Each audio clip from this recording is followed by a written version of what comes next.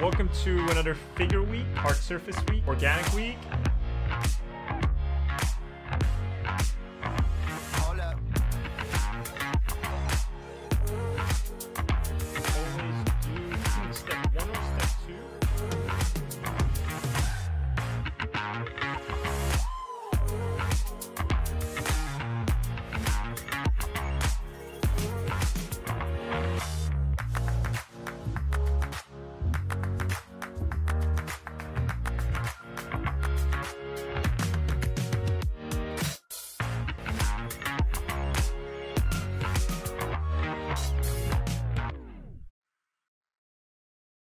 Hey everyone, my name is Ahmed Aldouri. I'm a concept artist and former instructor at Art Center College of Design, Brainstorm, CCS, CGMA, and various other places. And I would like to introduce to you this digital painting course that I've created. But before we get into anything, I just want to thank you for the support you've all given me this whole time. And with the support of so many of you, I've been able to put together everything I know about painting into this digital painting course. You want to become a pro illustrator, concept artist, or even just a hobbyist, but you don't have a clear map to get there. And that's where I come in. I spent the last 6 months compiling everything I know from my 20 years of art practice, and I've turned it all into a map. Starting with foundations such as rendering shapes, color theory, painting basic subjects, understanding brushwork, brush economy, all that fun stuff, deconstructing the skull, drawing it from every angle, all the way to master studies, stylized painting, and you'll find yourself at the end of the course doing a concept art project based on everything that we learn in the first 14 lessons. So how does it work? Well, you sign up, you watch the lectures, do the assignments, post them to the community page if you want, and treat it as a self-study, except for those of you who have signed up for the weekly meeting, where I personally critique your work in a virtual classroom setting. I believe learning by repetition is super important. That's what I've sort of presented a lot in this course, and the assignments are tailored for that, as adapted from my time teaching at Art Center. And each of these lessons have step-by-step explanations in real time.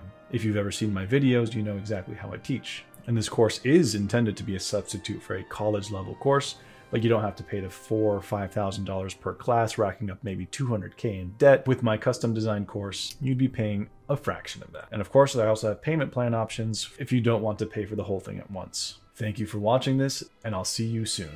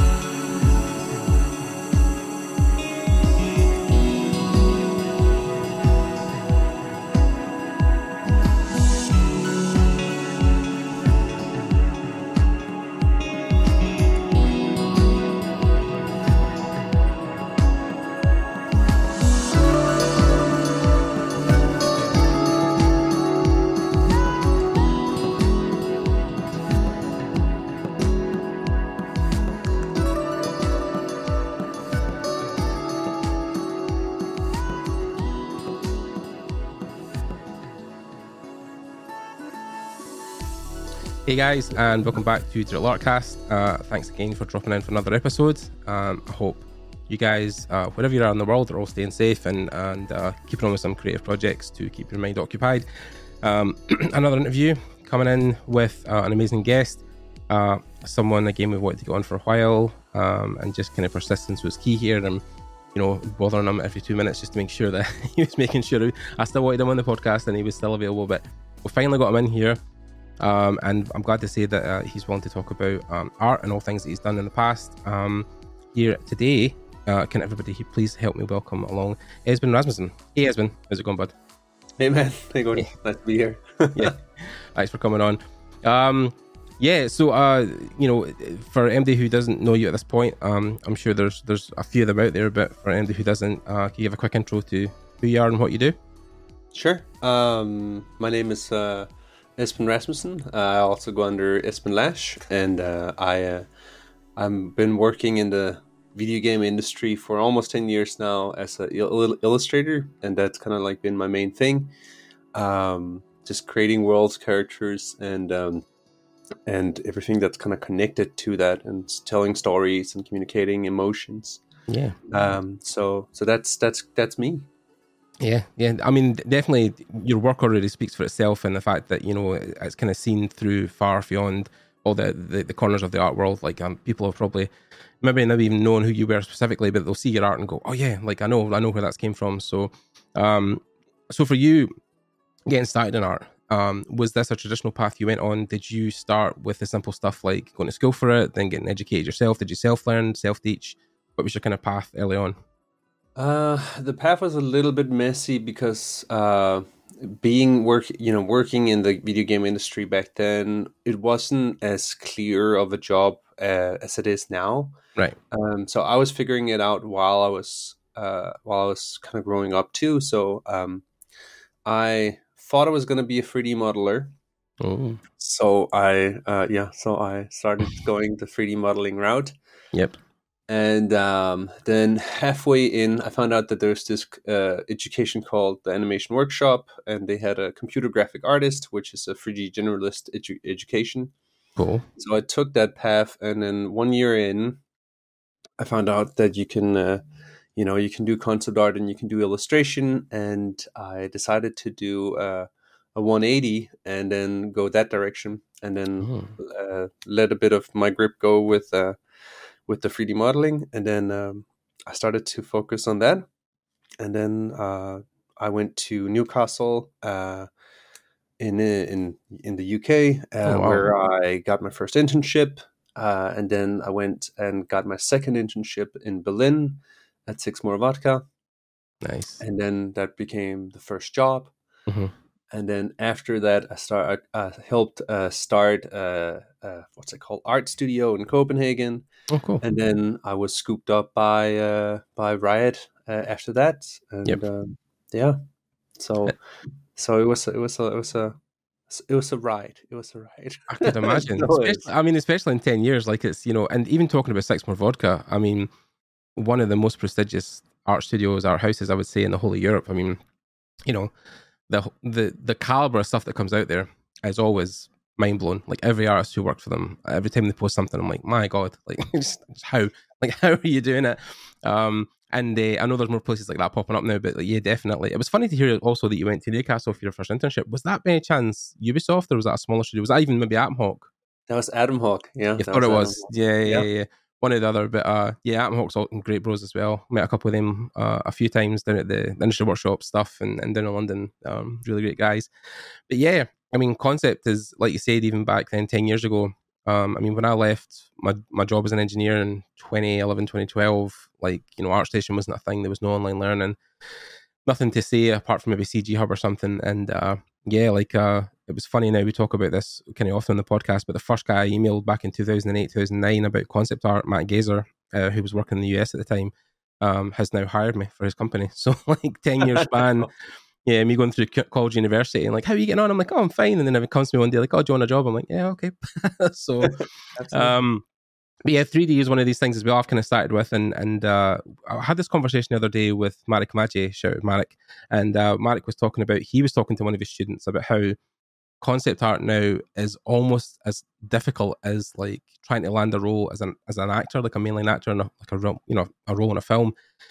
Do you feel that concept art's gotten to that point now? Do you think it's so saturated that it is an extremely hard dream to accomplish? Do you feel like the way the whole industry shifted in the last 10 years, that it's one of the hardest jobs to get now? I think it's definitely hard. I think let me rephrase that. I think it's harder than it was when we were starting out. I do think that it goes with several factors. It goes also with that there are also more positions that have opened up since we started out.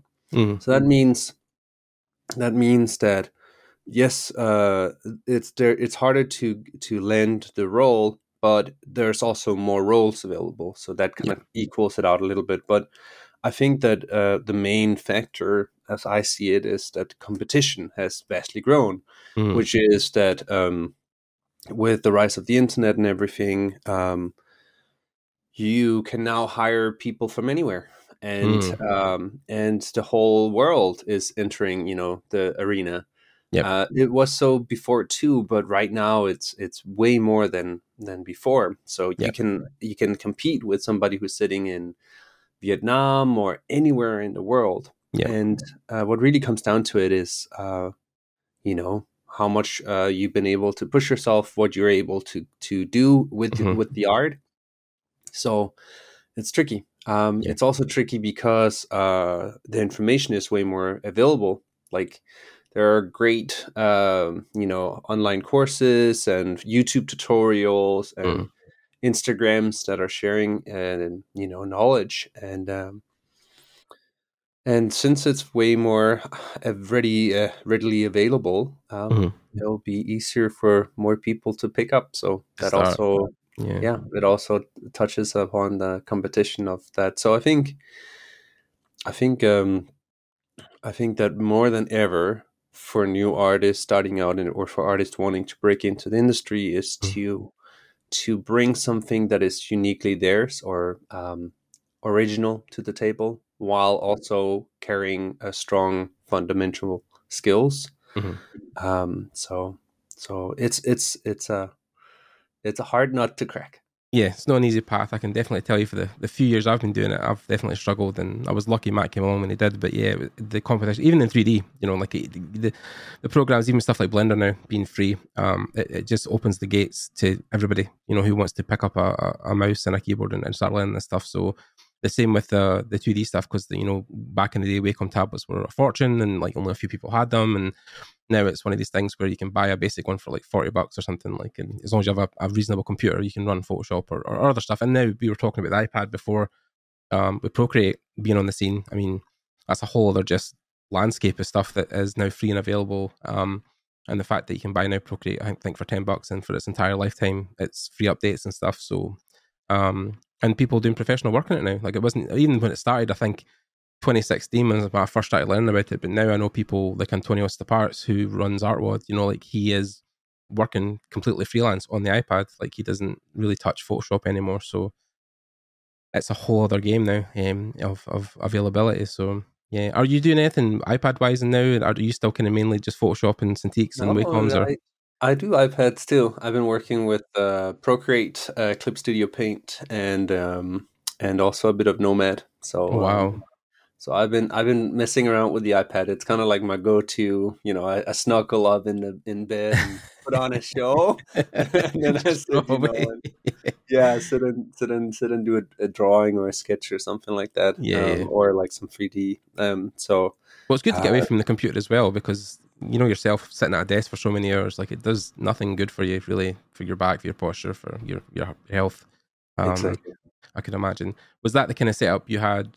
Kind of like in most studios where you mostly just at a desk, Photoshop, Wacom, or whatever, it was kind of the go-to. Yeah, it was the go-to. And then when the iPad started to come in and Procreate started to really improve the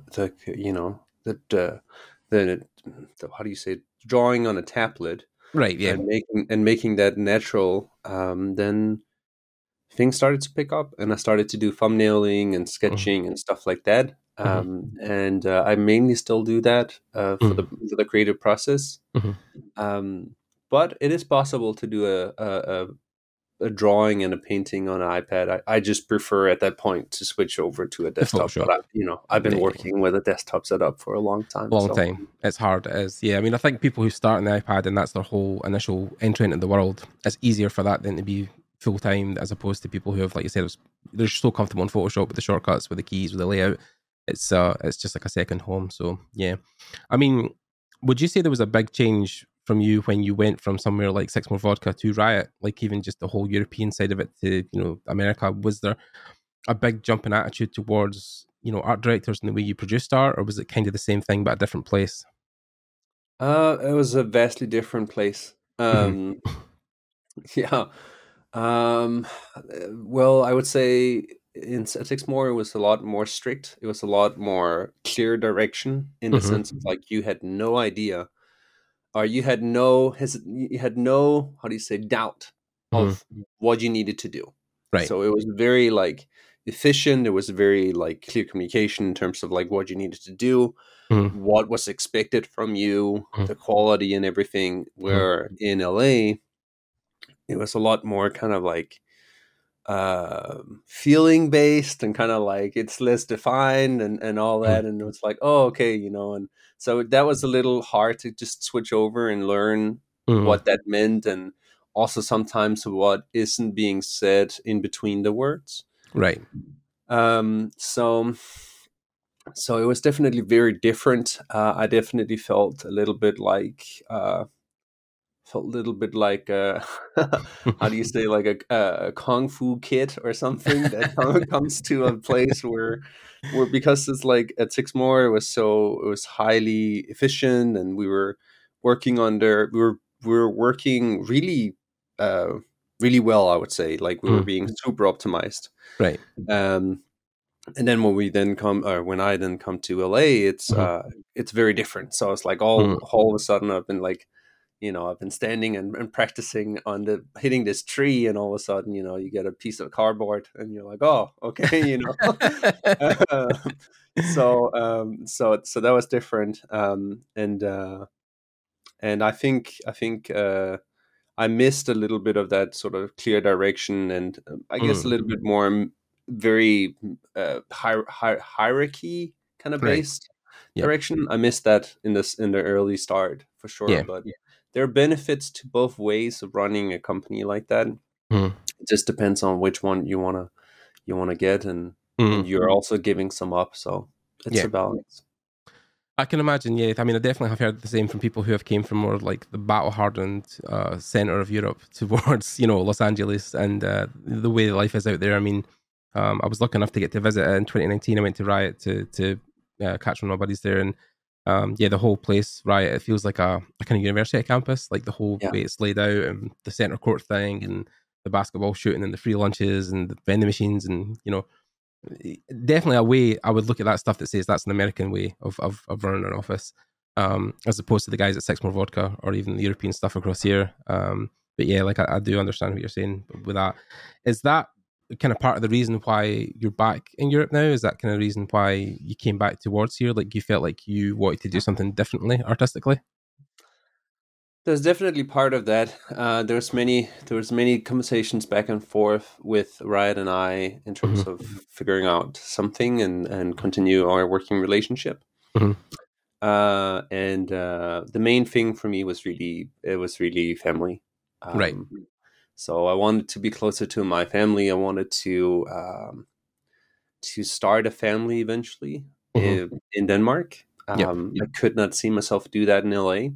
Yeah. LA is a great place, and I had some amazing years there. And I considered, settling there or in the nearby area. Right. But I just, in the end, I couldn't see it. I couldn't see myself in the American system. So I uprooted and went back to Denmark. And then there's been I'm finishing up a contract with Riot right now, and now I'm then moving on to my first sort of steps after almost, I think it's 6-7 years with Riot now. Wow. So I'm saying loose. bye to Riot for now, and maybe we'll see each other again in the future. Yeah. But I have said yes to an art director role on an unannounced project. Cool. For IO Interactive. Very good. In Copenhagen. So nice. Yeah, the guys at IO are awesome. I've definitely enjoyed their work on the Hitman series for a long time. Like I've been a big fan for many, many years. So yeah, it's a great studio. So congrats on that. Well done. So you heard it here first, guys. Inside scoop. And I didn't care much for Hitman. Like Hitman was never my type of game. Right.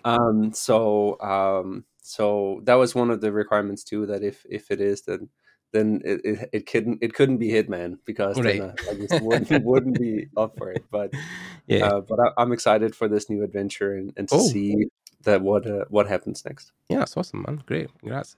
I mean, like, I think it's one of these things, when you look at America and how it's structured, and the things, I think when I grew up in the world of, games, America was the bastion. It was the place you looked to because, all the studios were there. It's kind of where it launched. Although even funny enough, where like Japan played such a huge role for many years, but then everybody kind of looked to the West. But, Blizzard was early on the scene, and EA and stuff like that. And it was very apparent, that it was the place to go if you wanted to work in games. But I think now, looking at European studios, there is such a huge, I mean, I couldn't name them all, but there's so many studios across in the European continent now. I mean, even the other day I was talking to my buddies from Massive in Malmo, and like, my God, the stuff they're doing, their new studio, like, the whole idea that they're now working on a Star Wars franchise, like, it's so crazy. And of course, like here in the UK, like even just 10 minutes down the road from me in Edinburgh, you've got Rockstar North who launched Grand Theft Auto. So I mean, like, people always talk about that and think that's made in America, but it's over here. So and even talking to some of my buddies early on when they were working in Red Dead, I mean, there's such a culture in Europe of making games, and I think also it's the benefit stuff that I talk about now with my friends in LA, which is like healthcare, schools, systems like that. It's stuff you think about, like, oh yeah, if I'm going to have a family, then yeah, that maybe would be slightly better over here. So because you're not the first writer I've talked to who's left recently and came back to the motherland. So it's definitely a thing I think people are kind of finding now, is especially during the pandemic, and a lot of people, their priorities shifted because the world kind of went to shit. So and I know, like, I guess as shit and everything as the pandemic has been too, there has been good things, I think, that came with it, and I think part of that was like being able to stop up, kind of look at your life and kind of like reassess and everything, and be like, okay, where do I want to make some changes? Yep. So, and that was the big change for me, was like, okay, yeah, back to Europe, and I have not regretted it. It's been amazing. Apart from the weather, maybe. Actually, I think that's been the best part. Cool. It sounds weird, but it was a conundrum that I did not expect, but which was having 25 degrees, sunshine pretty much every day doesn't sound too bad, and it's not bad. But I didn't expect that time starts flowing together. Like, it starts, it becomes kind of like Groundhog Day, because you wake up, it's the same day. You wake up, it's the same day, and that's a year. And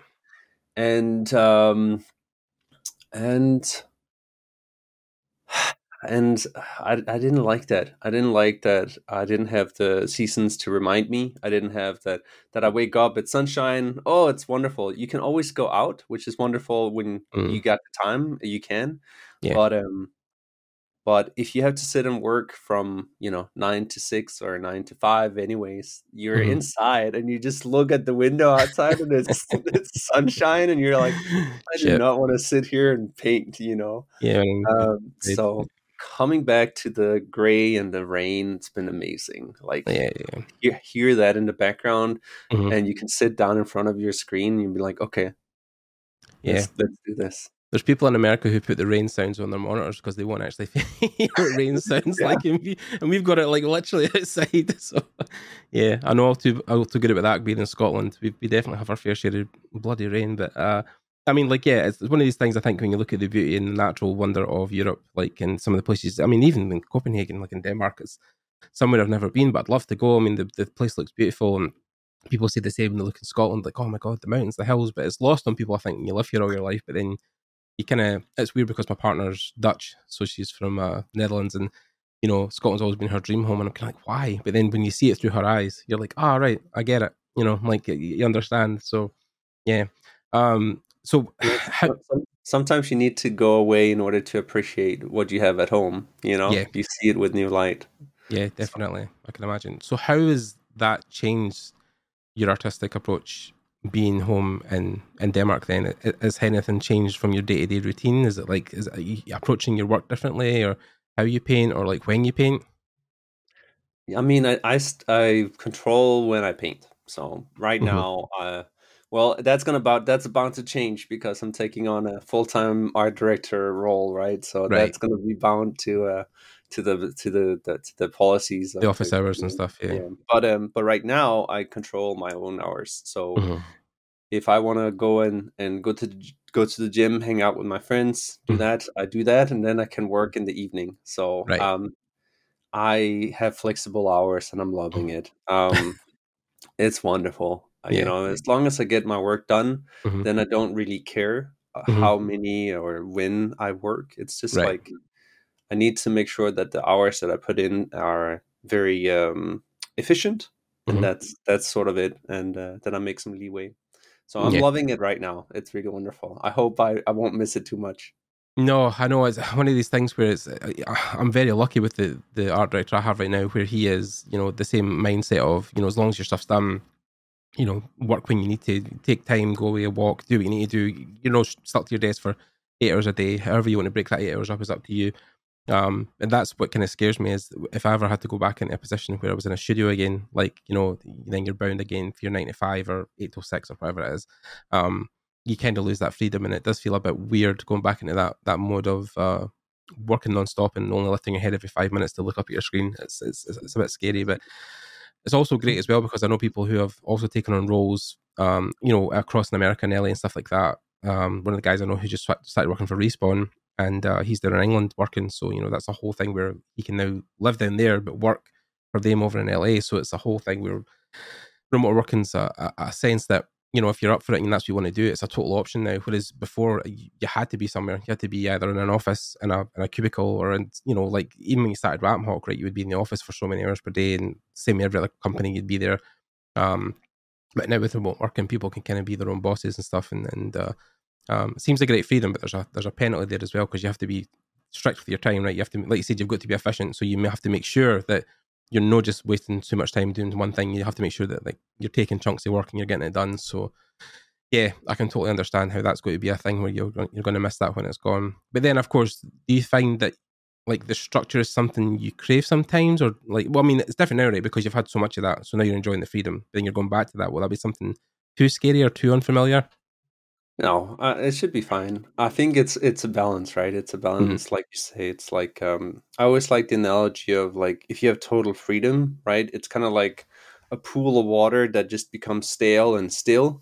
Oh yeah, But in order for it to have a direction and a path, you sometimes need boundaries that can kind of guide yep, that water.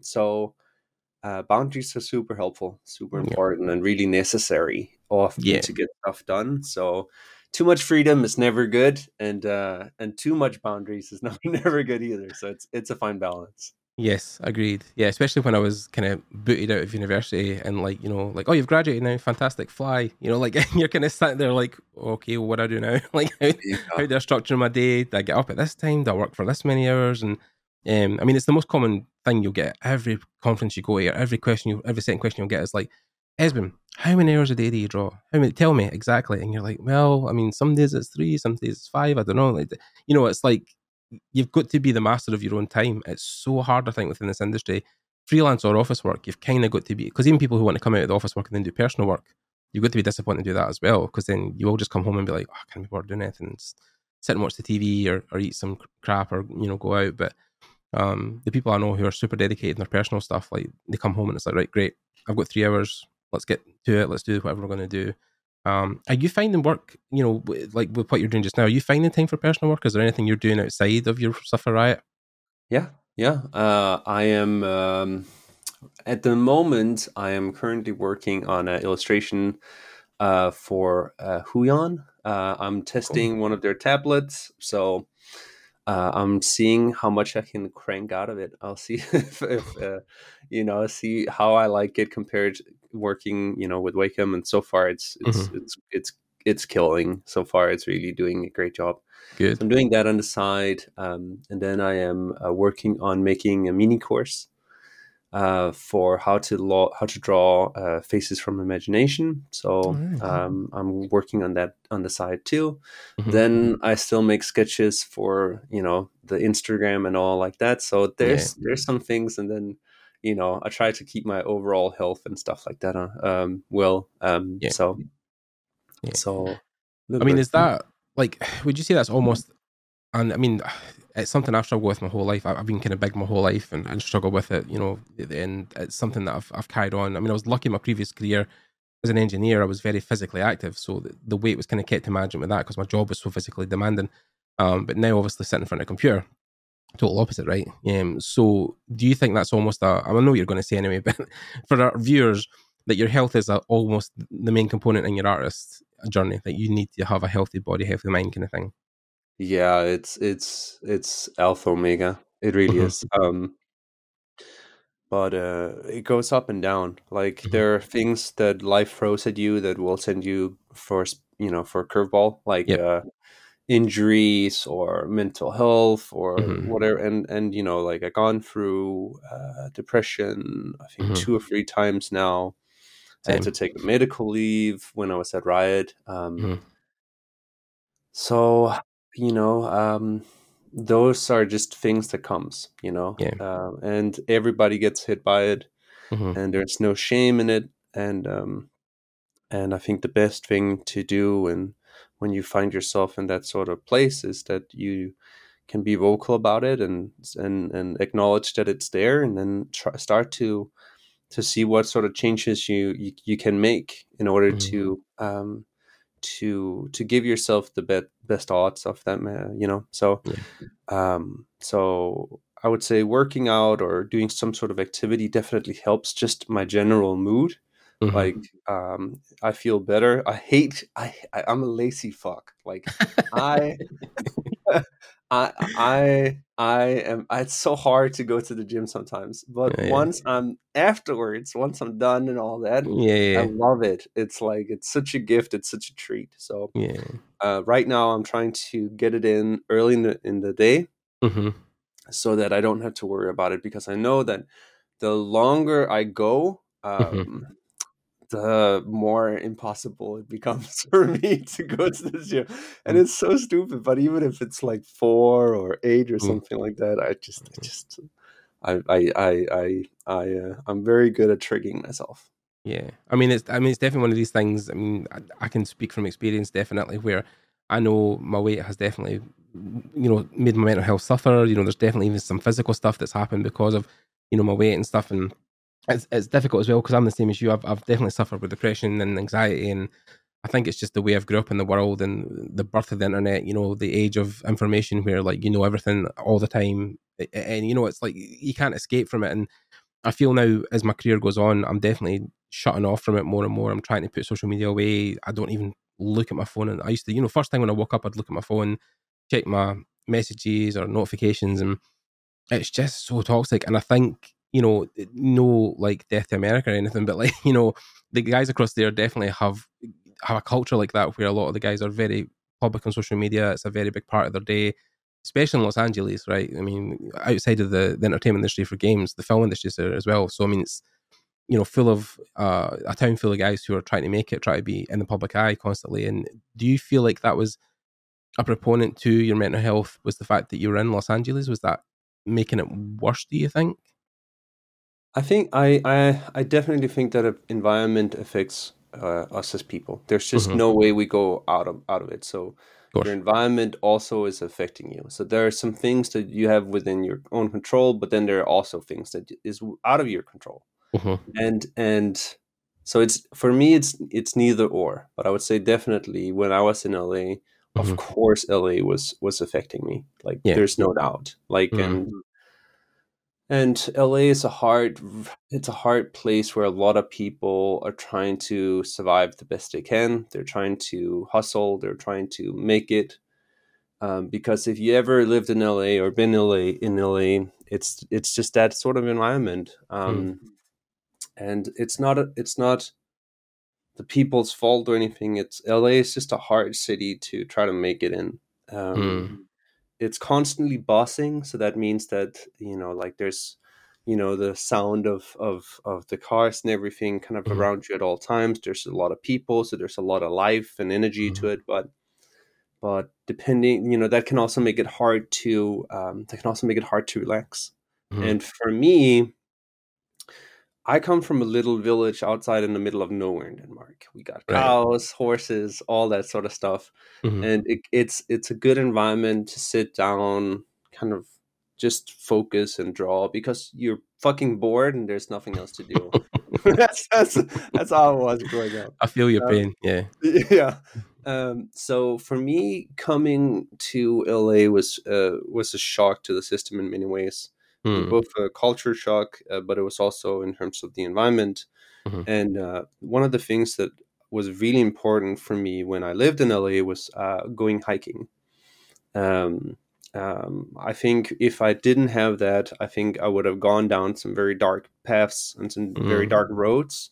Yep. Simply because I would try to find a sense of calm and relaxation other ways. Right. So I think, for me in LA, hikes and all that was really a lifesaver. And then at the end of it, of course, I had to relocate, and I did it. And coming back, it was kind of like a huge weight kind of being lifted and sense of relief. So I think environment is definitely a factor. I mean, people will talk about, and I've tried my best, obviously, like I said, to not talk about Riot too much, but then it is one of these things where for a lot of people, that is a huge goal, right? That's like the dream. People are like, oh my God, I'd give anything to work at Riot, or Blizzard or any of those big companies. But then it's a lot of pressure, right? I mean, especially if you go in too early or you feel like you're not prepared enough. You're working, next to you might be two of the biggest artists in the world that are sitting, a desk apart, and you're trying to obviously keep up with them. They maybe try to keep up with you also, and then you try to keep up with deadlines and new things coming out every other day, and it's a big deal. Like, I mean, I've spoken about it publicly as well, and I think that's why people talk about me in a good and bad light, where I'm so transparent, right? I mean, I've lay on my back in my office at one point and stared at the ceiling and took a picture and be like, what am I doing in my life? Like, I've been in those positions, but I've also 6 months ago posted like, oh my God, I just got a job with a studio in LA. This is crazy. So the ups and downs are everywhere, but they're so extreme, right? Like the lows are like ridiculous, like Dragon on the floor lows, and the highs are like stratosphere stuff. Like, oh my God, I can't believe it. I mean, how do you, especially as a professional artist for the last 10 years, how have you balanced that? I mean, you've talked about the exercise and stuff like that, but is there a mental game going on constantly with you as well when you're drawing and painting? I think there's a little bit. There's a little bit of that. I see it a lot like being an athlete. And I'm not trying to say that as a grandiose way of being an artist, because I don't think it is. But it's the sense of you are performing, and and the higher you go up in the game, the higher expectations, the more pressure you're working under. So if you're trying to go into the Olympic Games or something, there's a high amount of pressure, and it breaks some athletes. But that's the thing. If you're an athlete, that's what you sign up for, and if you want to work those places, you're also signing up for higher pressure, than that you can find other places. So it's both part of the artists themselves to kind of find a way to balance that and to work under that pressure, and find ways to alleviate and relax again and kind of reset, which can be really hard. But it's a shared thing, because it's not only the artists. I'm not trying to say that it's only the artist like of course. Yeah. Attitude. It's like there are also places where the pressure becomes too much, or a leader is causing suffering on a team or whatever. There's many scenarios that can happen. Yeah. But I would say Riot was all in all pretty good. There's high pressure, but I also felt there were moments where we could then take a briefer and kind of reset. So it was fine. But I try to, the best advice I can say is like, see it as that there's several amounts of pressure that you're gonna pressure situations that you're gonna be in throughout your career. So it's also finding one that fits to one's personality and goals and everything. And I think the worst thing is that if you feel like you're being under a huge amount of pressure, but the work or whatever is not meaningful to you, that can be hard, because then you're under a huge amount of pressure, but you don't feel that what you're doing is the right path, or it's pushing in the right direction. And then that makes it hard to endure. So making sure that if you're under high pressure, something like that, that it's helping you in your journey, I think is the most important part. So having that meaning behind is so important. Yeah, we've talked about it, especially when it comes to, personal projects and people getting involved and stuff like that. The fact that, if the passion is lacking, it definitely is something that's going to hinder you, because when you're pushing maybe 20 hours on a project, or you've been 20 hours in one day sometimes. I mean, it depends how some studios work, but yeah, I mean, it really can be a point where the balance goes out of whack and you're left there feeling a bit burnt out. And I mean, burnout is terrible, man. I mean, there's sometimes it can take people, I know, have taken years to recover, like literally years, because it's just they have a, you know, a disgust for art, or like, you know, they feel like they're done with it and they want to throw it aside. And I was almost at that point until I got my job. And, you know, the fact that it sounded stupid, but I had this whole conversation with one of my friends about, she's also a 3D artist, but when I got my first paycheck, you know, and I had money in the bank and I could pay my bills and I could eat and I could go buy something I wanted, like, it reinvigorated me. And, you know, I even had this discussion with Carlo Ortiz about how artists can almost not really function unless they feel like they're, you know, if you're constantly in that fight or flight mode of like, how am I going to pay my bills? How am I going to make money?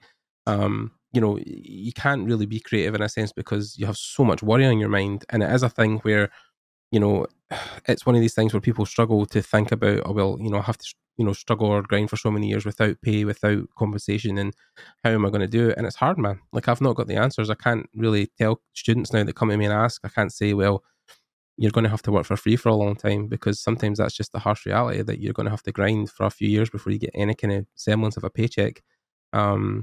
And I've seen people quit over it. I've seen people just leave. And I mean, out of my university, I mean, there's maybe only 3 or 4 people working out of like 40 students, you know, and it's the way the industry is. It's the same with illustration, right? Like, it's just, especially like you say now, because the bar is so high, you know, it's hard for kids or just young students or people coming in at the door and looking at what they've got to achieve and where they start and thinking, holy shit, that's some gap. Like, how am I going to fill that?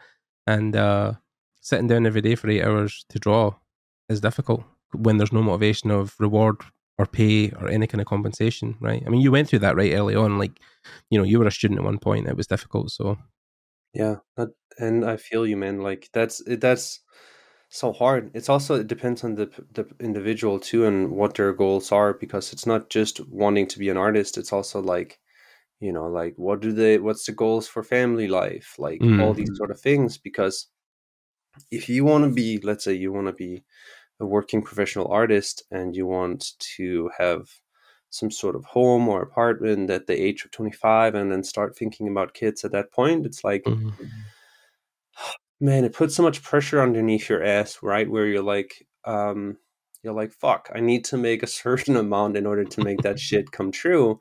Yeah. And I'm trying to go into this industry that is hard and is highly competitive. And I agree with you what you said.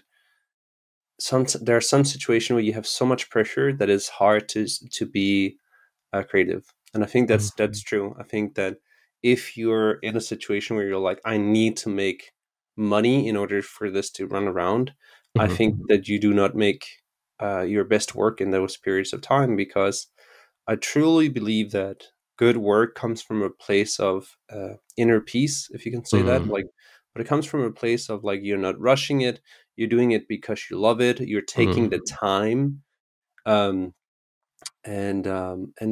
often when we have, you know, future expectations, or we want to be somewhere else than where we are, and we put that in the work and in the situation, it just doesn't come out as well, because we're trying to rush to a place. And I've been there too. I'm not saying that it's wrong to be there. I'm just saying that it's not where you make your best work. So yeah, it's really tricky. I think when I went into becoming an artist, I knew that there were going to be a lot of sacrifices, and that I would have to pause a few things until I was going to be older.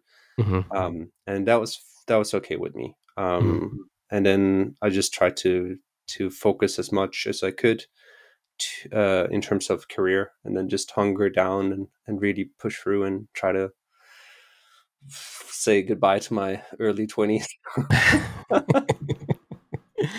I mean, yeah, I mean, it's going to help, obviously. I mean, you know, it's no secret, right, that Riot pays like the highest in the whole industry. Like, their wages are astronomical. But also, you know, you live in LA, so that also balances out, right? But yeah, like, it's one of these things where it's difficult to see the light at the end of the tunnel, I think, and think to yourself, you know, I've only got so many years to go. But like, you know, the family, the whole traditional setup, it is difficult for most guys I know who have either chosen like they're not going to have a family because like it's just never going to happen, or like they're going to have to make some sacrifices because they want it to happen. And I think at this point, what's harder for me now is because I kind of entered the ring at like, you know, my early 30s. You know, I was then on the opposite track for you, right? I'm heading towards 40. Like that's my next goal. So I'm thinking to myself, right, you know, illustration would be cool, concept would be cool, but like how much time do I really have to dedicate to that, and how much of a work-life balance do I want? And, you know, 3D is great in the sense that, you know, it's no, you know, I always try to walk this fine balance when I talk to students about it, and the fact that 3D hard surface is not easy. It still is as demanding as any other discipline. But the difference between becoming a 3D hard surface artist and like a full-time, you know, splash artist illustrator, I feel like there is a gap. There's definitely like way more you have to learn before, you know, like, because with 3D, a lot of the programs will do some of the work for you. Like a part of it will be calculated with the computer. As opposed to drawing, if you want to draw a person, you're going to need to know anatomy, you know, very well, structure the hands, jaws, teeth, eyes, hair, you know, like that's all stuff that really needs to be ingrained in your psyche before you even put pen to paper. And, you know, and then you're talking about like splash art, right? Well, cool. Then you also need to know how to paint and mix paints and color theory. And, you know, a lot of that stuff I think goes above and beyond. So, you know, the sacrifice that I'm now making is like, well, not that I'm kind of settling for 3D, but like at this point, I'm still involved in the industry. I'm still getting to be creative. I'm still taking that leap out of my old career into a new one. So that's enough for me. Like I'm just trying to be at peace with being happy with my choice and being happy with the fact that I'm earning money, I'm getting to work in games. It's enough. You know what I mean? And I think it's the same for you now, right? Like Riot was great. It was like you said, you're an athlete, you're running that marathon for so long, but now you're thinking, right, you know, time to slow down just a little bit, like take a bit of my life back, find a bit of balance, right? And I'm assuming that's what you're kind of where you are just now. Yeah, for sure. That's definitely, and I love that too. I think that's, if I can speak to a lot of the artists and a lot of the students out there that, you know, like they're looking towards, you know, like splash art or something like that, and they're like, you know, that's the goal, you know, like if I do not make that, I'm a fucking failure. I'm like, slow down. It's like, Yeah, it's good to have high ambitions, and it's good to have these things. right. I think the problem that I sometimes have with it is, you know, I think it's a better and more healthy way to be like, hey, I'm a illustrator, or I'm an artist, and I like to illustrate, you know, these things. And if I fit in to a splash situation and I come to reach a point where I am interested for that team, and you know, then awesome, I will do it. You know, like go for it. But I think sometimes too, when you only have identified with one thing, sometimes you become blind to all the other good things that are there. And that's the thing with sometimes with young artists, and when they're like, oh, Riot or Blizzard, it's like, yeah, Riot and Blizzards are really cool. Some cool, good places to work. No shade there. But you have to remember too that there's so many other cool things that are happening, and you cannot close yourself to all of that stuff either. And you can learn some things there that you cannot learn in those big studios. And maybe that's what you need. And then, as you also say, you know, like as you get older too, your priorities change and your values change, and you're like, okay, well, maybe I'm not willing to sacrifice everything for my career. Like, hey, am I really willing to like, for me, I'm not willing to sacrifice the opportunity of starting a family for a career. Like, as wonderful as having a good career and everything can be, there is no doubt in my mind that a family for me carries more value. And it's too big of a sacrifice to give up on. So I'm like, I'm okay with making a bit of compromise on my career in order to be more fulfilled on another end. So it's a constant balance. Yes. Some would say, I know people who have had kids who are artists will say that their greatest work of art was their kids. So, I mean, one of these things, you know, it's one, because I think even for me, like one of the things I feared most of my life was death and not being here at one point. And, you know, we talked about, I also wanted to leave a legacy behind. I think this podcast is part of it. But, you know, my partner always explained to me, well, you know, your kids, are the greatest legacy you'll ever leave. Those are the people who will carry on your teachings and things that you've done. That's how it used to work in the old world. It's how it works now. And I kind of came with that assumption, like, oh yeah, you're right, what you're saying. Like, yeah, that is a thing that, because, you know, kids for me were a financial drain, were responsibility on top of everything I was doing just now, where I've also got my career to juggle, and I'm so far at the beginning of it. And yeah, like you said, you miss a lot of stuff. Even the fact we were talking about, like, you work in IO now, you know, like, you know, there's some guys who would be illustrators starting out and be like, oh, you know, IO, you know, it's not Riot, it's not Blizzard, it's not whatever, but still a great studio, still an amazing place to work, you know. And even the place I'm working now, it's not, you know, although it's a small studio, you know, it's not something that's been established for 30, 40 years. It's a smaller take. It's only 5 or 6 of us, but I love what I do and I get well compensated for it. So I'm happy. And that's better, you know, where I was at the start of the pandemic, where I was jobless, you know, penniless, you know, prospectless, and struggling to get up in the morning to do stuff. And yeah, like it's one of all these things you talk about is balance, right? It's trying to find your balance again in the world. So, and like you said, family's part of that. So Definitely. There is this I had a teacher back in school I called Peter Chan, and he taught me this thing that I always liked. But he said it's the four stove conundrum, I guess, is what we can call it. Okay. So essentially, imagine there being 4 stoves. So we have a stove, you know, just like when you're cooking. So Yeah. you have 4 of them, and the thing is, you can leave all 4 on, but if you leave all 4 on, you can only heat them up to about 80% heat, right? So, Right. so if you leave all 4 on, you know, all of them run at around 80%. So, you know, they will never reach, you know, you'll never feel 100% fulfilled on all 4, but you'll have a good base. Yeah. If you want to be successful in one of them, you need to turn one of them off. And if you want to be hyper successful, you need to turn 2 of them off. So that's the thing, where it's like, you know, like eat those 4 plates represent family. The other one I would say was, if I remember, was friends, friends and social life. The other one is health, and then the last one is career. So those are the four ones, and the danger sometimes with running and being hyper successful on one is that you only have another one to lean on. Right. So in case of something happening or whatever, you are running a risk of saying, hey, can everything run on this one thing, you know? Yeah. So it's a balance. And I truly believe that throughout our lives, you turn it up and down, you try to find your balance within it. But I think that's essentially what I've done, is I've been able to say, like, okay, I'm turning some others back on, and I'm okay with this one going down a little bit. So yeah, definitely. I mean, one of the things I would probably say, or that I've kind of started to want to ask artists now, is that if 21-year-old Esmond was standing in front of you, you know, looking back now about where you were back then, and you were standing in front of him, what would you tell him to make his life better? What do you think would be your key message to him? Knowing what you know now and having had the career you've had.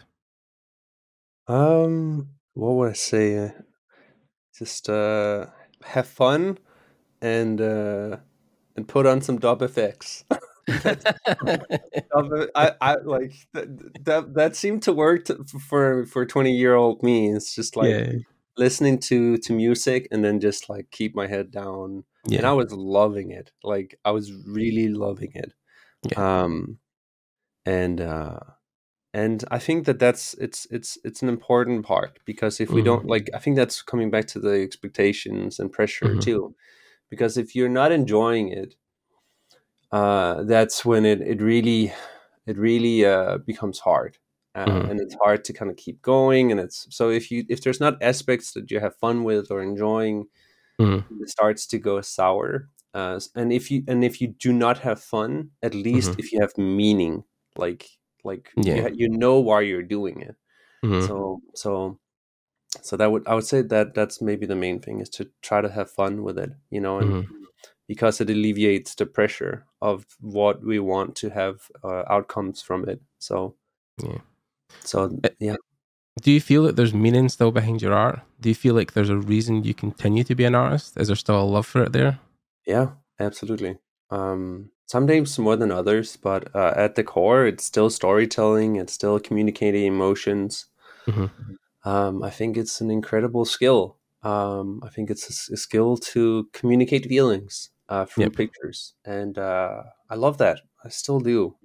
So I think now it's coming to a point where it's more like, hey, what do I want to communicate? It's not so much about learning the skills and everything, but it's more about what do you want to say as a person? Yeah. Is that a key for maybe like in the future there might be some kind of graphic novel or storytelling that you're doing on your own, or like is that something that you've thought about, like creating your own stories? I would love to do a Kickstarter at one point. I have when